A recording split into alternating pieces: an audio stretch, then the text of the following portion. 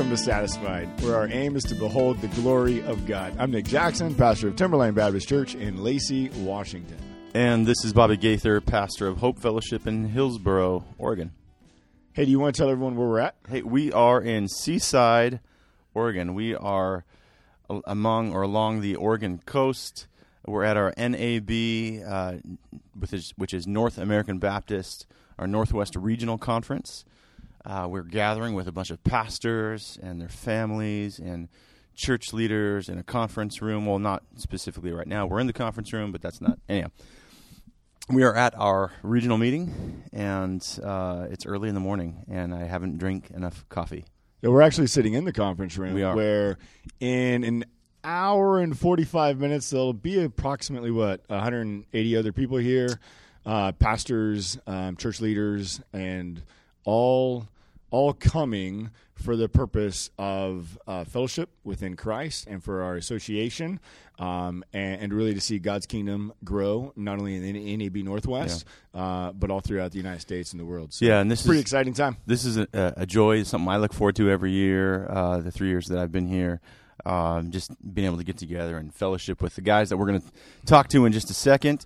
But we are led by the great Chris Gorman, which his name has come up several times in our podcast, and it won't be the last. So we do. We have within the NAB, we have pastors. One of them spoke last night, who's been around for about 38 years, and we have pastors who are at their churches for much, much less. And today we have two church planters, Derrick Fekkes and Brian MacSwan, and we're going to kind of. Do you just want to get out of the way now? We probably should. You should. Go ahead. Well, but I'm not really introducing him. I feel like it's more you. Okay, the first person we're going to introduce is Derrick Fekkes. Nick just loves saying his name. He has the coolest name in the world. Our church loves him for multiple reasons, but a big part is his last name. Okay, so I was supposed to introduce Derrick. Go for it. Let me continue. And you also refer to him as the Fekkes. Do you know that? You have an article before your name? I did not know Yes. that. This is the first There's I've only heard one of it. But Fekkes. it has been used before. It has been used before. I've heard that before. So Derrick has a wife named Anley. They have 3 children. Would you tell us a little bit about your family? Yeah. We've been married for 9 years, 10 years next year. We have 3 kids. Ezra is almost 7. Emerson's 5. And Eliza is 2. And Eliza is Eliza's sitting on his lap. Yes. Right Eliza now. is It's here. adorable. Yeah. Yeah. And we live in Stanwood, Camano, Washington. Yeah. Community of Stanwood, Camano. And we're going to get to this. How long have you been in Stanwood? I grew up there. We moved there when I was about 5. My family did. I've been out, went away for college, came back, went away for a couple years. My wife and I met in South Korea teaching English. Then we moved to Texas, and then we've been back for about 6 years. Awesome. So my wife is not from there. She's from Georgia, but she calls it home now and loves it. Awesome. You want to introduce the MacSwan? Yeah, that's really cool. I didn't know you guys met in South Korea. Yeah. We're going to have another conversation now because that sounds really cool, and I'd love to know how you guys, man, God's sovereignty. That's cool. Yep. The other person we have here is Brian MacSwan. Brian and I go back 4 or 5 years now, and he is a guy who deeply loves the gospel, has a joy about him that is contagious, and I have greatly enjoyed our friendship. He has a wife, Shauna, and 3 kids, Hunter, McKenna, and Karis. And he has an amazing dog named Knox. And, Knox, the best dog ever. Brian and I are dog people. His dog is the second best dog ever, right next to mine, Max. But yeah, Brian, how about you let us know just a little bit who you are, how long you've been, where you're at, and yeah. Cool. Yeah, my name's Brian MacSwan, as Nick said, and my wife Shauna and I have been married 17 years right now. We have our 3 kids. Hunter is 13, McKenna is 11, Karis is 9. And we live in between Seattle and Seattle, Washington, and Vancouver, BC, on the I-5 corridor in a city called Bellingham, which is about 30 minutes south of the Canadian border, where we love. My wife was born there and grew up most of her life in Bellingham, and then I grew up from the time I was 10 years old to 18, and then we moved back to Bellingham after being away for college for a while. We love our city. We love where we live.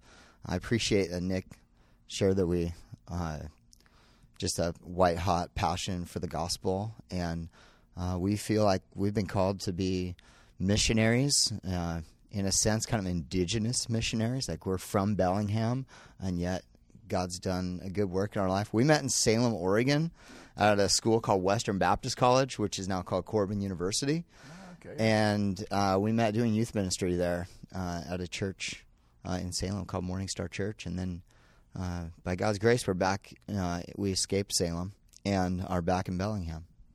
So, I think just to even jump on what a little bit Brian said and what we said, we're blessed here in the NAB Northwest, though, to have just a lot of just godly pastors who, man, truly, their desire is the glory of God in the face of Jesus Christ, and it is awesome. And so I think you guys are awesome representatives of that here. It's exciting. It's exciting just what God's doing up in this area. So, I think it's really interesting that both of you moved back to your hometown and planted a church. And what does the Bible say? A prophet is with honor everywhere except his hometown. So you went back to your hometown, and what a cool just example of God's grace and calling you home and using you there. That's neat. That's neat. My hometown is Salem, and my wife does not want to move back to my hometown, so it wouldn't have worked in our situation. Hey, so we want to take a few minutes to ask the question, what has led you to church planting? And then tagged onto that question, why the NAB? Like, why did you choose, because we're an association, why did you choose to associate here with this group of pastors? And Derrick, we'll start with you. And we know that this is like a long question. Yeah, we know this is a long So we question. know, and if you're listening, you talk to a church planter, they could give you like all day. And so we have handcuffed these guys and said, don't take all day doing it. That's right. But it is exciting, and so hopefully, we just encourage you. Go ahead. Yeah. I never know where to jump in on that question, and I get asked that a fair amount, and explain the church planting journey to people that come to the church, and it's always a struggle to know where in the story to jump in. So why church planting? For me, it was less about some fascination with the idea of church planting. That was very late in the game, and it was mostly about a passion to see the gospel clearly communicated and lived out in a healthy church in my hometown, which I have a big heart for. Grew up there, have been involved in a couple churches, worked at a couple churches there over the years. Know the church scene fairly well. There's some great things going on. There's a good amount of churches, some healthy, some not so healthy, some kind of in the middle. And it's probably typical of most communities, but just a great need for the gospel to be more clearly and consistently communicated and lived out there.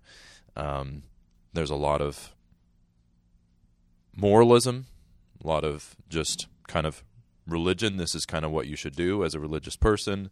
Try to be a good person. There's a lot of, here's the gospel to get you saved, but then it doesn't really have any relevance for the rest of your life. Then just try to be a good person. Try to be, and not necessarily keeping the focus on God and who He is and what He's done for us in Christ, and how that changes and affects and influences everything that you do as a Christian, and is your identity, gives you motivation for everything. So God did a lot of work in me, just forming my convictions on a lot of that. We were in a church in Texas that just led to being frustrated with some of the ways that church was being done, and people were being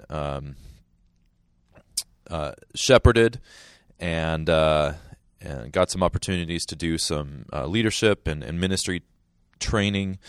Just through a whole host of factors, God did a lot of work in me to want to come back to my hometown and be a part of the gospel being proclaimed there. The idea of church planting was not forefront on my mind during that. It took kind of other options falling off the table, and the presence of a church of a church network, and this opportunity to be assessed and trained, and have some other guys who you gotta recognize it. my daughter is she's showing her frustration. Yes. What game is she playing right now? She is doing Is she Bible Candy Crushing stories. Bubble stories? Bible stories. Bible stories. She's doing her devotions. Dude, seriously. And she's like groaning in the spirit right now. So we were in Texas. I was put in touch with. There was a network called Three Strand that was had some churches in the area around where we're at now, and had a desire, was set up partly to plant churches and to assess church planters. So I was put in touch with a guy named Jim Fickert, who was a part of that, and we started talking, and slowly other opportunities or options about coming back to the community kind of fell off, and church planting just continued to be there. And slowly I warmed up to the idea. I had never been a lead pastor. I had done worship and youth in a couple churches. But in God's wisdom and sovereignty, He led us here, and it's crazy looking back over the last 6 years. So we moved back to Washington in 2013, late 2013, with the plan, with the hope of planting a church, and we have just continued on that path. Went through some assessment, went through some training, and formed a core group, and it was a very slow process for quite a while, a number of years. Lots of times of questioning, is this what we're supposed to be doing? Is God in this? But every time we asked those questions, we never had peace about changing our plan. Just kept pushing, felt like this was needed, just reinforced the vision. And so we launched, if you will, about 2.5 years ago. And we started doing Sunday evening services at that time. And we just a month ago moved to Sunday mornings, got some space of our own. I can share more about that later. But so That's good. So then how did the NAB come into that? So as we were getting ready to launch, a couple other churches in our network, in the Three Strand network, were already a part of the NAB. The church that actually planted us was not a part of the NAB. They're non-denominational. So we got to meet Chris, the regional director of the NAB. There was just a lot of similarities, a lot of similar passions, similar theology, philosophy of ministry. Just felt like we connected. And he does mean the great Chris Gorman. Yes. Sorry, I didn't realize the full title there. On my phone, it's actually titled Regional Superstar, but the Chris Gorman works too. Yeah. So there was already a couple other churches that that were very connected to us, that were part of the NAB. That helped. Got together with Chris, and that just felt good about that. Liked the idea of being connected to a larger church organization, larger group of churches that had more history, that had more experience, that had just more wisdom and age and time and all of those things. The other network that we're still a part of, Three Strand, is a newer, younger network. So just liked all of that. And then financially, it was the NAB had grants for church plants, and we didn't have a lot of options for me being able to continue to dedicate full time towards the church, and so that was a great help. And I've told Chris this a few times, but so we got a grant from the NAB, and it has been so great being able to not feel, I think, undue pressure.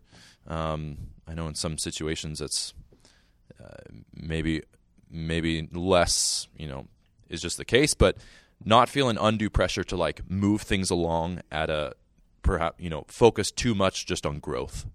Yeah. To be able to know financially, like we're okay for now. We've got some time, and we can focus on discipleship. We can focus on the things that we should be focusing on, whatever the case. But not having that pressure to be like, we got to figure out finances like right now, and we got to get self-sustaining. But being able to grow, I think, in a really healthy, some might say slow, but I think for us it's been a really healthy process and timeline. And so I'm so thankful that I have been able to dedicate full amount of time to shepherding people and preaching. And so it's just a good partnership in many ways with the NAB, and we've been very thankful, and I'm thankful to be a part of a larger, like I said, more experienced, with some older guys. Did he call us older? No, I didn't not necessarily us. call you older. Definitely, you guys older than us. Yeah. Cool, man. Thanks for sharing. How about Brian? Same question, half the time. Yeah, what was the question? What led you to church planting, and why NAB? Yeah, well, listening to Derrick share is just super encouraging. A lot of our story is really similar. Over the last few years, we were both part of the same church planting network, the Three Strand Network. Both came into the North American Baptists. I guess we were, a year ahead of you guys timeline-wise as far as planting, but in a lot of ways we're within proximity. We're within an hour of each other drive-wise, and have spent a lot of time together as brothers, and it's been really fun watching God's grace at work in Derrick's life and Emily's life and their family. He's preached in our church. I've preached in his church. We've been deeply invested in praying for one another and are financially supporting their church and getting in their new space. And anyways, it's great to just be with brothers in Christ and see God's grace at work. And he really is moving through Derrick and Roots Church in Stanwood, and it's really, really clear and awesome. So, all right, what was the question for me? What led you to church planting, and why? All right. Oh, yeah. So, like Derrick shared, I'm not ever really sure where to start, because a journey towards church planting is really a lifetime journey. It's there's no way to answer that without saying, how did you become a Christian, first of all? And then, second of all, how did God call you into ministry? What did that look like? And then, how do we get to know you? And then you guys want an answer in like just a few minutes. And so, I'll do my very best. We didn't say this was going to be fair. I know. I'll do my best, but I think the spot to start is God has just poured out his grace on my life, and he's just been so good to me. My parents, it starts even in my family. My parents there's not really a history of a gospel history in my extended family, on my side of the family. My parents are first-generation Christians. A faithful missionary lived down the street from my parents about the time I was born and shared the gospel with my dad. And my dad became a Christian, and my parents started going to church. My mom became a Christian, and by God's grace, I grew up in a home that was different than the generations before for MacSwans, and both my dad and my mom's side of the family. And so I grew up going to church and learning Bible verses and being a part of Awana, where they bribe kids to memorize the Bible for candy, and doing youth group and all those kind of things. But whether or not it wasn't clearly taught in the churches that I was had participated in, or whether or not my eyes were just blind to see it, but I never really grasped the gospel of grace. And Derrick talked about this idea of moralism, but what I heard in the church growing up was do better and try harder. And if you're not good enough, then God won't be pleased with you. And so after a long time of just feeling a lot of guilt and shame that I just wasn't measuring up to God's standards, I rebelled against Christianity and decided when in my teenage years I was not going to pretend that I was something that I wasn't. And so in order to be true to myself, which is what the culture really values, I embraced my carnality and just said, all right, if Jesus died on the cross for my sins, then I'm going to go live life as for the fullest, and just really took that for granted. And so November 28th, 1999, a story longer than the time that you have allotted, but by God's grace, I'll bring you back. By God's grace, I was involved in a backcountry snowboarding accident where God just stopped me in my tracks. I was buried and rescued in a dramatic fashion, and in a way that God made it clear that He had given me a second chance on life, both physically and spiritually. And I sat in my college dorm room reading the scriptures for the first time as a result of that, not because I knew it was the right thing to do, but genuinely for the first time in my life, opening the Bible in order to know God. And it was there that I really began to see that the radical love for Christ towards sinners like me, and realized that in God's divine rescue plan, in a similar way, that God had His hand on my life, even the times where I had done my best to run far from Him. And overwhelmed by the love of God and the grace of God and the forgiveness of God, I knew that I was that would change everything from that point on. And so I got involved in a youth ministry. The only guy I knew that was a Christian who was really serving Jesus had become a youth pastor in a church down the street. And so I went to him and said, "Hey, my life's a mess, but I'd love to help out in some way." And looking back, he took a risk on me before it was wise to do so. There was not really any evidence yet in my life that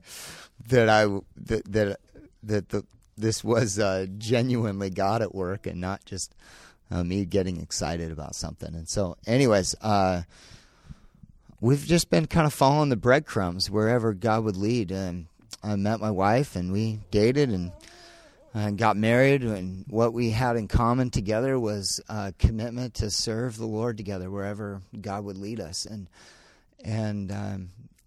so we were in two different churches, both larger churches, leading student ministries for over a decade, maybe 12 years. And we'd moved back to Bellingham, and have been involved in starting some new ministries, and and we got to a point where our family was growing. We had three kids at the time, and looking back now, I realized I was pretty burnt out in ministry overall, and something wasn't right, and we couldn't put our finger on exactly what that was, but I was going 100 miles an hour, leading what for the Pacific Northwest would be large and growing ministries. Everything was going great on the outside, and I was really struggling, and I was really torn. I wasn't in alignment with the church that I was at and the leadership and the direction of the church, both theologically and philosophically. God was taking me in a different direction, and so I had a lot of conflict amongst the ministry leadership team that I was a part of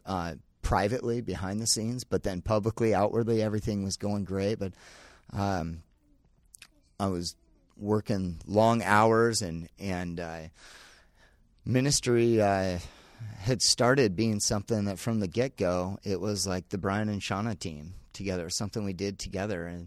And as the years went on, it became this thing where this was what Dad's job was. And Dad went and was a pastor, and the rest of the family's job was just to support what Dad did. And we just knew that wasn't what we wanted our family rhythm, our family life, and how we wanted to raise our kids in that environment. And so it came to a point where I ended up resigning and stepping down. And we call it my forced sabbatical, where now we can look back and see by God's grace. I went back into construction, which was my kind of what I had done through high school and college, and got me through. And we got plugged into a small little church in Bellingham called Oikos Fellowship through the Three Strand Network. And I spent a couple of years building and remodeling homes while we were part of this church in downtown Bellingham. And that church happened to be a part of the Three Strand Network that Derrick described. And those men within Three Strand, these other pastors, came alongside and mentored and discipled me. And while I was really burnt out on consumer-driven, church growth-focused ministry, what we really discovered is that we were not at all burnt out on ministry itself. And over a couple of years of really being discipled and God using these men to clarify a call to back into church planting and pastoral ministry, I realized one of the reasons I had resigned from being a pastor was because I really felt called to pastor, but had a very different definition or vision for what that could look like and should look like biblically than the context that I was in. So anyways, we plugged in with these guys. They after a while, we went through a similar kind of assessment process and training for a couple of years, and these guys both clarified in a call to start a new church in Bellingham, and we had a group of people met in our home for several years in our living room, and that became what is Legacy Church today. And so, and how did the North American Baptist thing that Nick asked, "Hey, how did you choose the North American Baptist?" And much like a church family, oftentimes we think we choose the church that we'll be a part of. Yeah. And then looking back, we realized by God's grace, it wasn't just a group of friends that we really liked or the pastor we liked or the music that we liked, but it wasn't just a group to encourage us along the way. We realized that the church really is a family that God has chosen for us and placed us into. And similarly,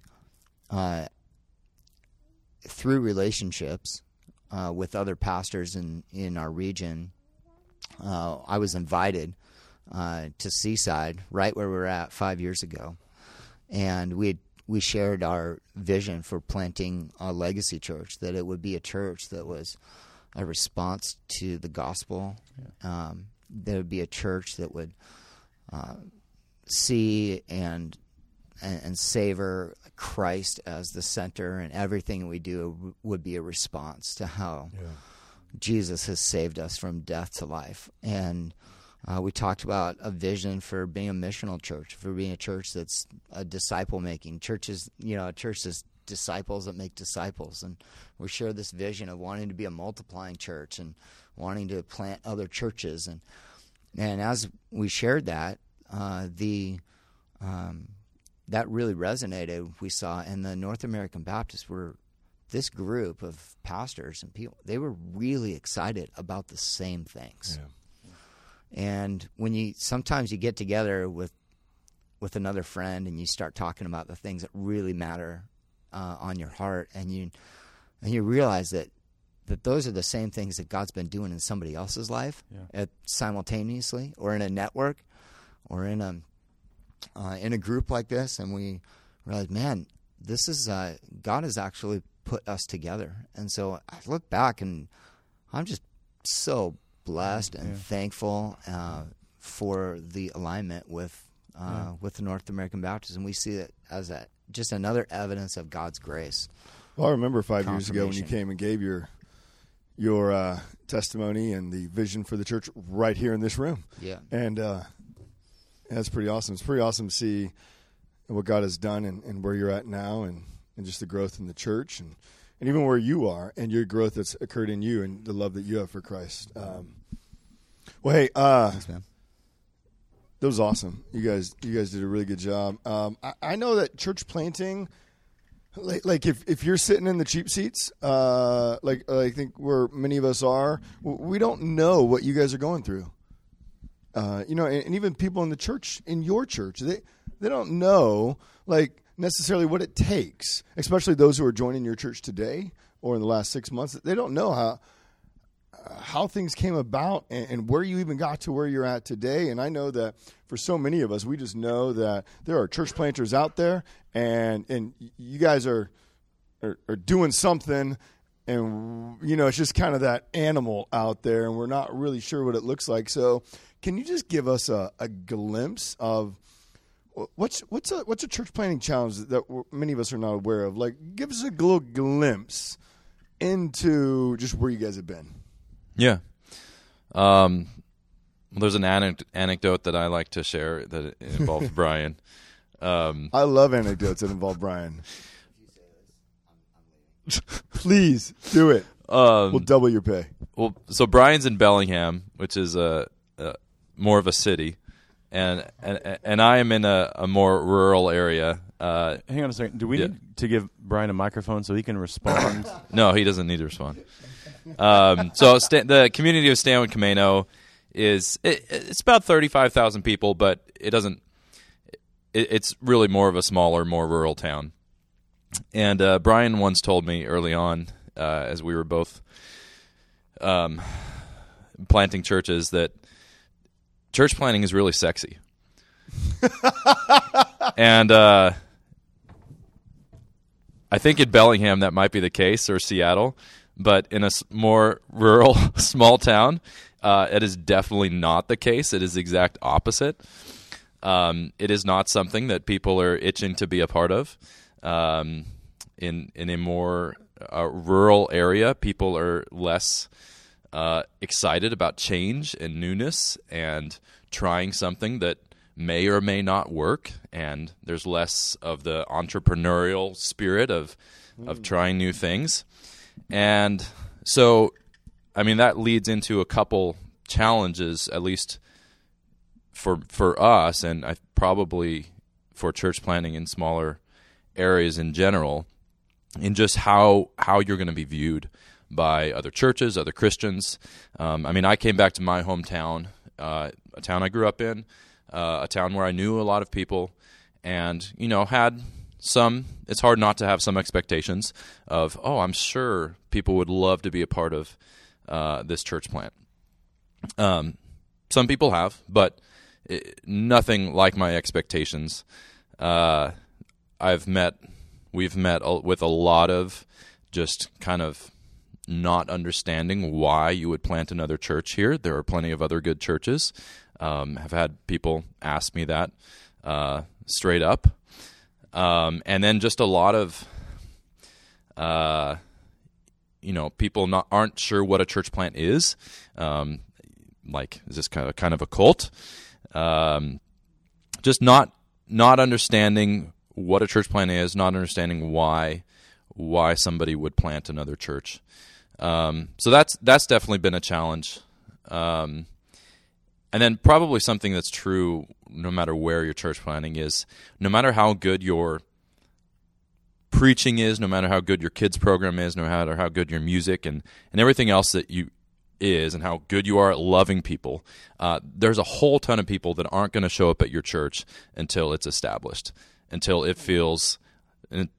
sure that it's going to stick around, that it's not risky, and it looks more like a established church. Wow. I'm so thankful for and so encouraged by the people that God has brought up until this point when it's been uncomfortable. It's intimidating to come into a church of 20, 25 people, and I'm going to single you out after the service and talk to you and see if you want to get coffee. And some people love that. And I'm thankful that there are people like that God has brought into our church that have been a part of our core group. But there's a whole ton of people that are never going to show up at that church until it's more comfortable, less risky, less intimidating. And then one other challenge I'll just mention is that just personally and family-wise, being able to not make too much of church planting and the success of the church and not put your family's health on the line and your personal health on the line there are more important things than the church succeeding or not, than the church making it or not. And being able to just continue to make your family a priority, your personal spiritual health a priority, that is a challenge that every pastor, everyone in ministry experiences, but there are some ways that church planting kind of can exasperate it. That's good, man. Thanks. What about you, Brian?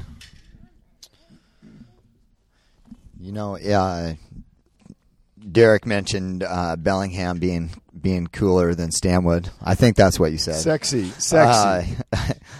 And there really was a time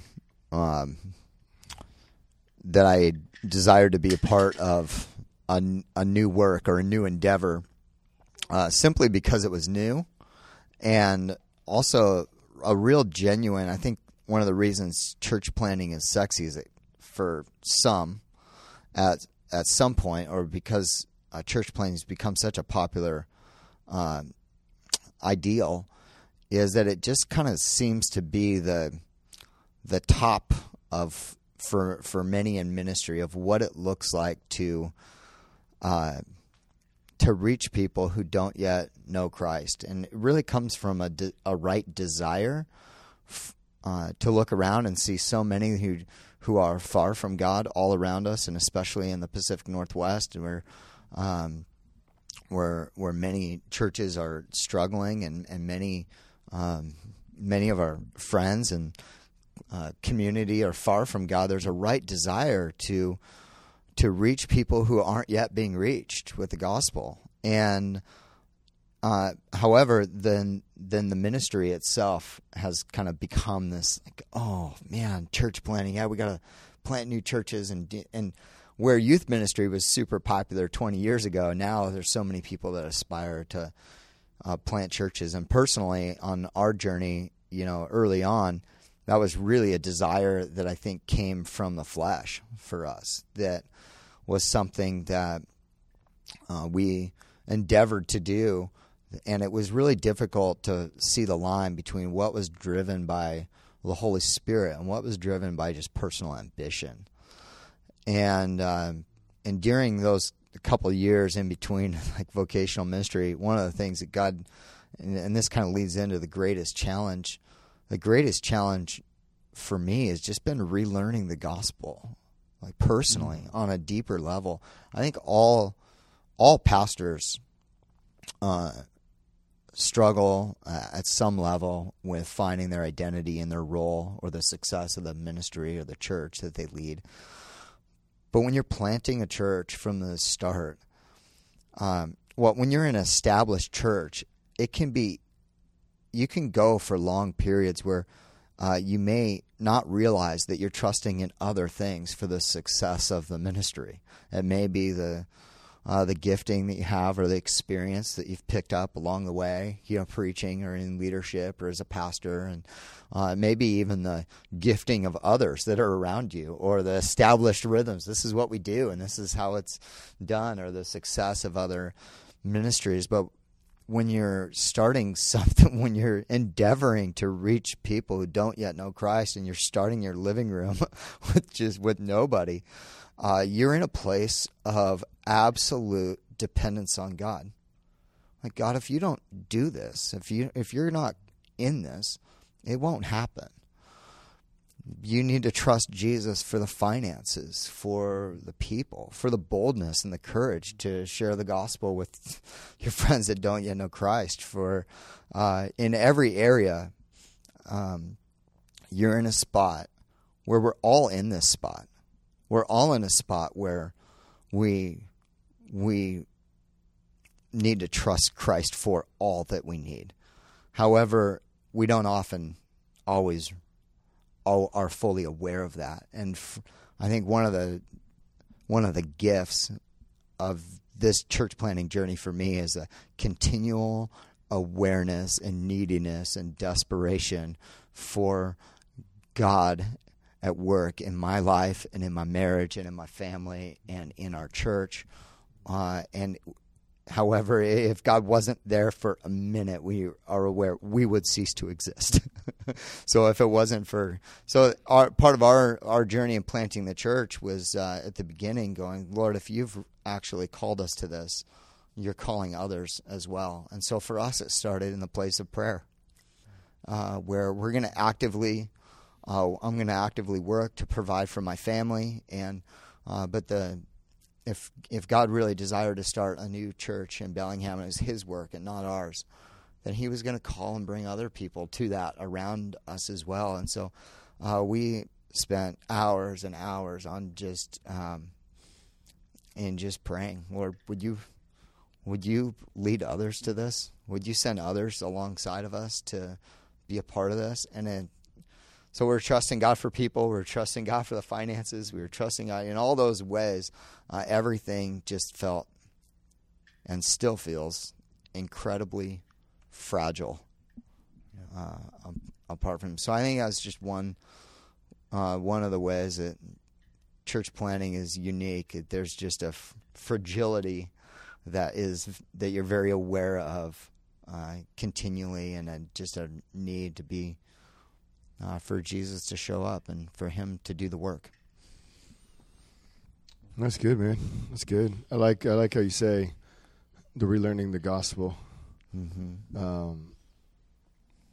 because I think that ought to be really the path of every Christian, of every pastor, and I think like church planting is going to be a way that you're going to relearn the gospel different than some other guys are in however God calls them.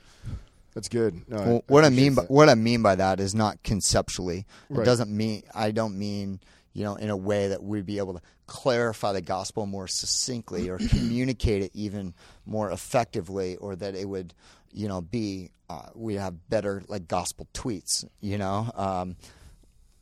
What I mean is, like, you tweet? No, I'm not on Twitter. Do you know what Twitter But I know is? that's a thing, right? Do you have that? Aren't church planners supposed to do that? I don't know. Well, Yeah. and maybe you guys have found this too.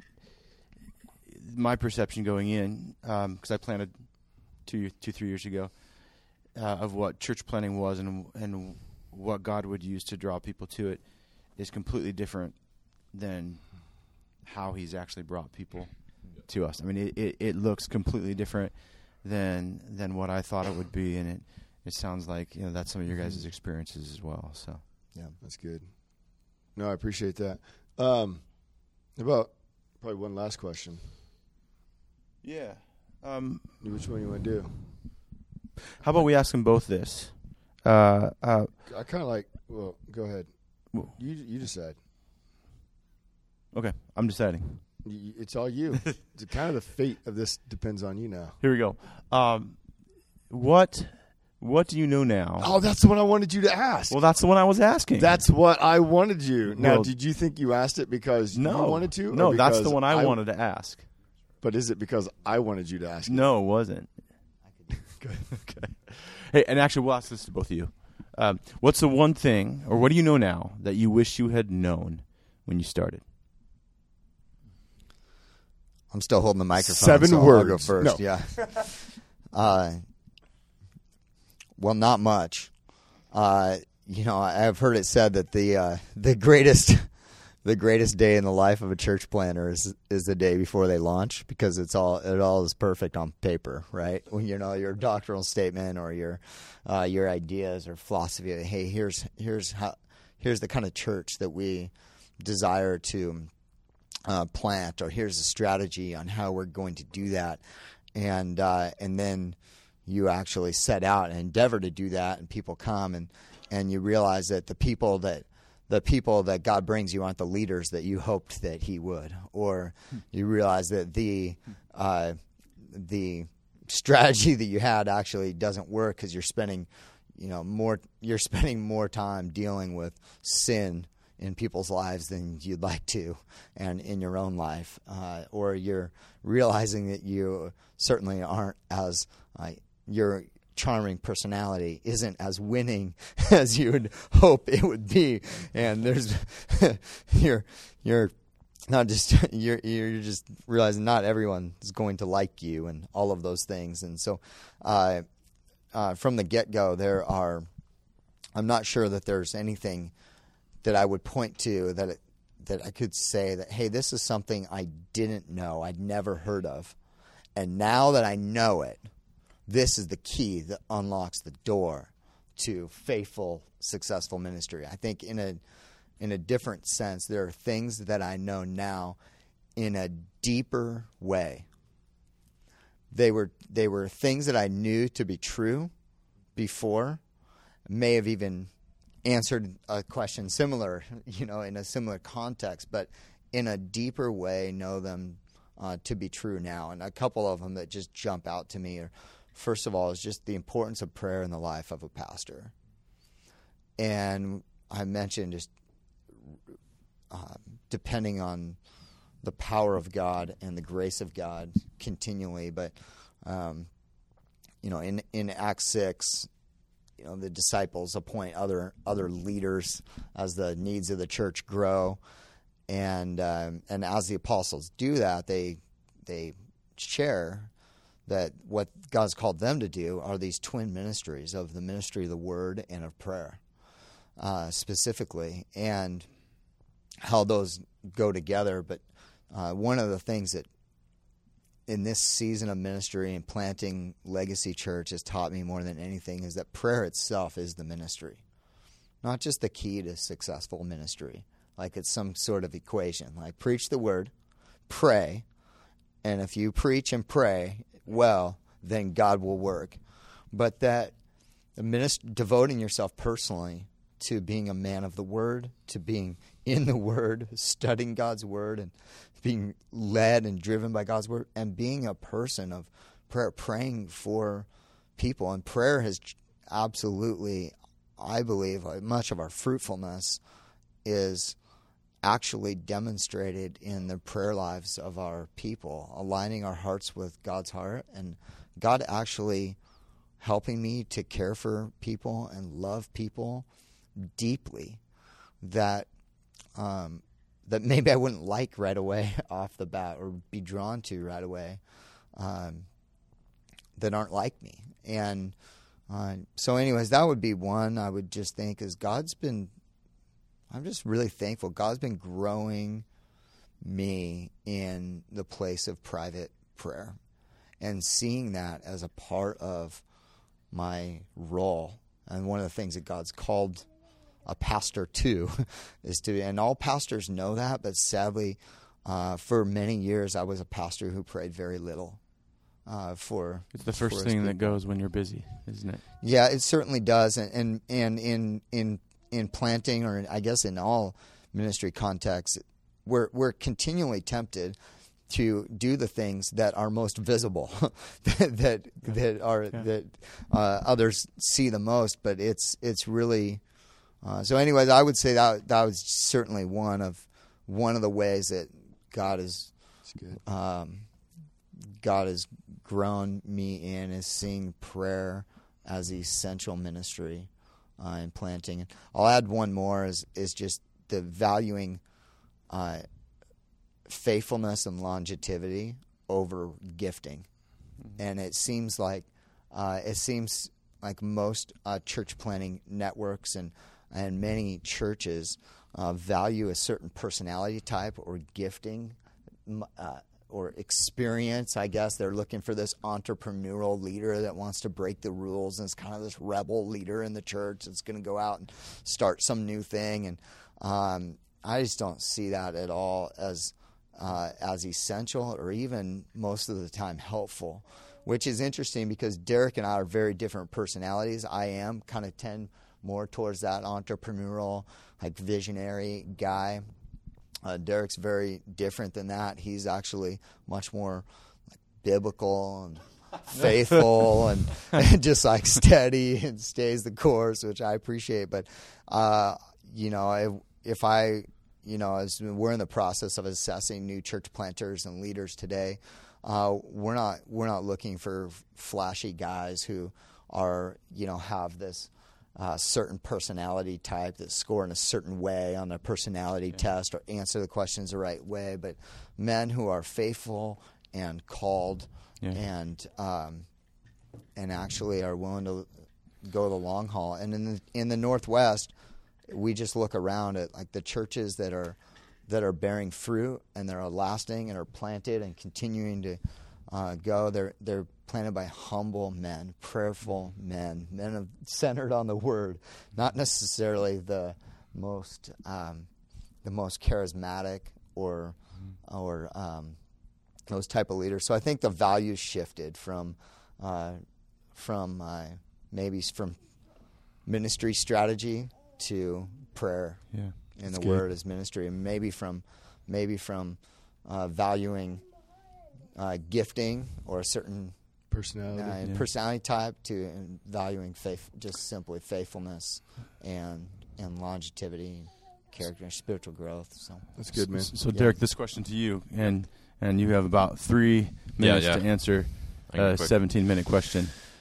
Same thing. What do you know now that you wish you had known when you first started? Yeah, the first thing that comes to mind is how much God values my humility and dependence.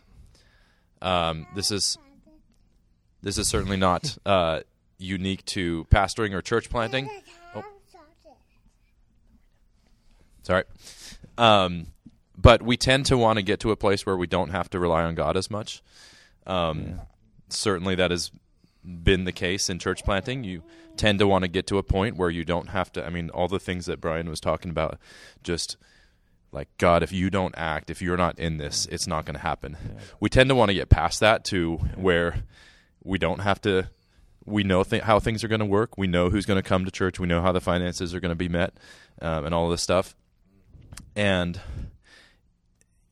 I've never gotten, by God's grace, as we go through the different steps and seasons of church planting, and for us it's been very slow, we've never gotten to a point where it's all right, we've got this down, we got this figured out. Again and again, God drives us to trust in Him. When people ask me how church is going, it's such a hard question because there's always there's great things to rejoice in. At any moment in time, there's frustrating things, there's discouraging things, there's both. It's a whole mixture. So, grow, great, is a horrible answer. I sometimes give it, but because it just takes too long to get into all the nuts and bolts. But, learning how much God values my humility and dependency and being content with that. Learning to value that as much as God does, just continuing to trust in God.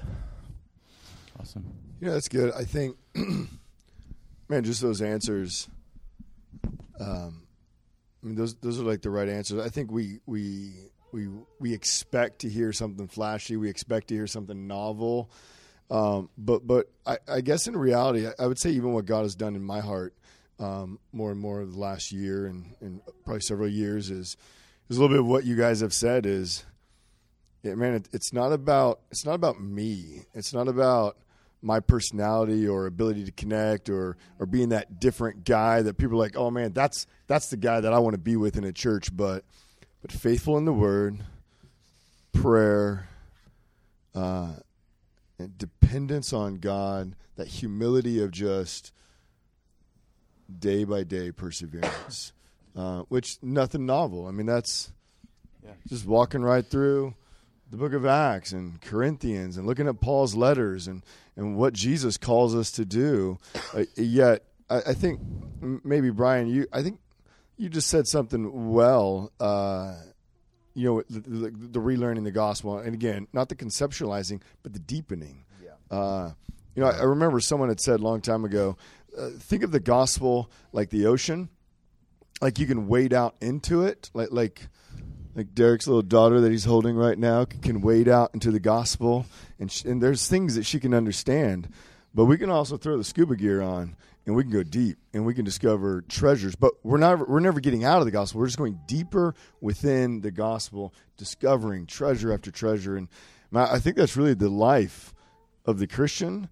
And whether you're a church planter, whether you're just a church member, or a pastor of an existing church, I think the way we often go into that deeper into the gospel might look a little different, just from the path that we're on. But it's really good. No, I appreciate you guys sharing. This was, I don't know, it's exciting, and I feel like I have so many more questions now. Yeah, there's a lot more to talk about, but we don't have time. We got to start a conference here in like a few minutes, and Bobby's leading music because he's amazing with his wife. And yes, she is. But wait, how about you want to close this up Sure. and just pray, especially for these men, their families, their churches, and really just in the time we have as we're here at the conference. Yeah, let's pray.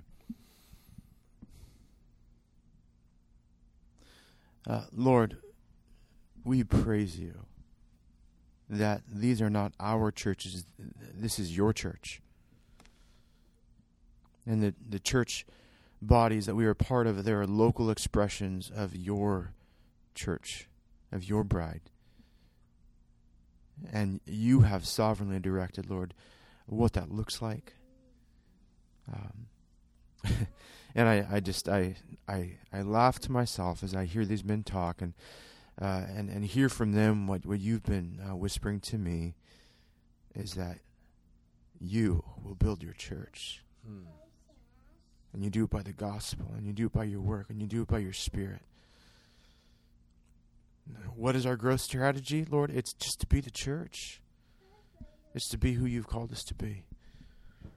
And so, Lord, we rejoice with Derrick at Roots. We rejoice with Brian at Legacy. We rejoice in the work you're doing, Lord. We pray that you continue to lead them, to grow up disciples in the church, that they would be on mission, that we would be on mission, Lord.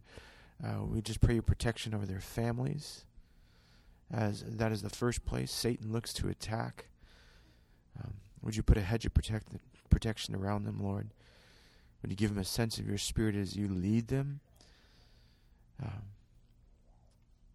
And when you give them a deep, rich sense of your gospel love, Lord. I pray this in Jesus' name. Amen. You've been listening to Satisfied in Christ. You can check out the website, www.satisfiedinChrist.life. That's .life. We'll also have links to Roots and Legacy Church and other stuff. I think that's enough. I think if you guys haven't already, go listen to these guys preach. Yeah, they're pretty good. Yeah, they'd be good. It's good word. All right, it's good word.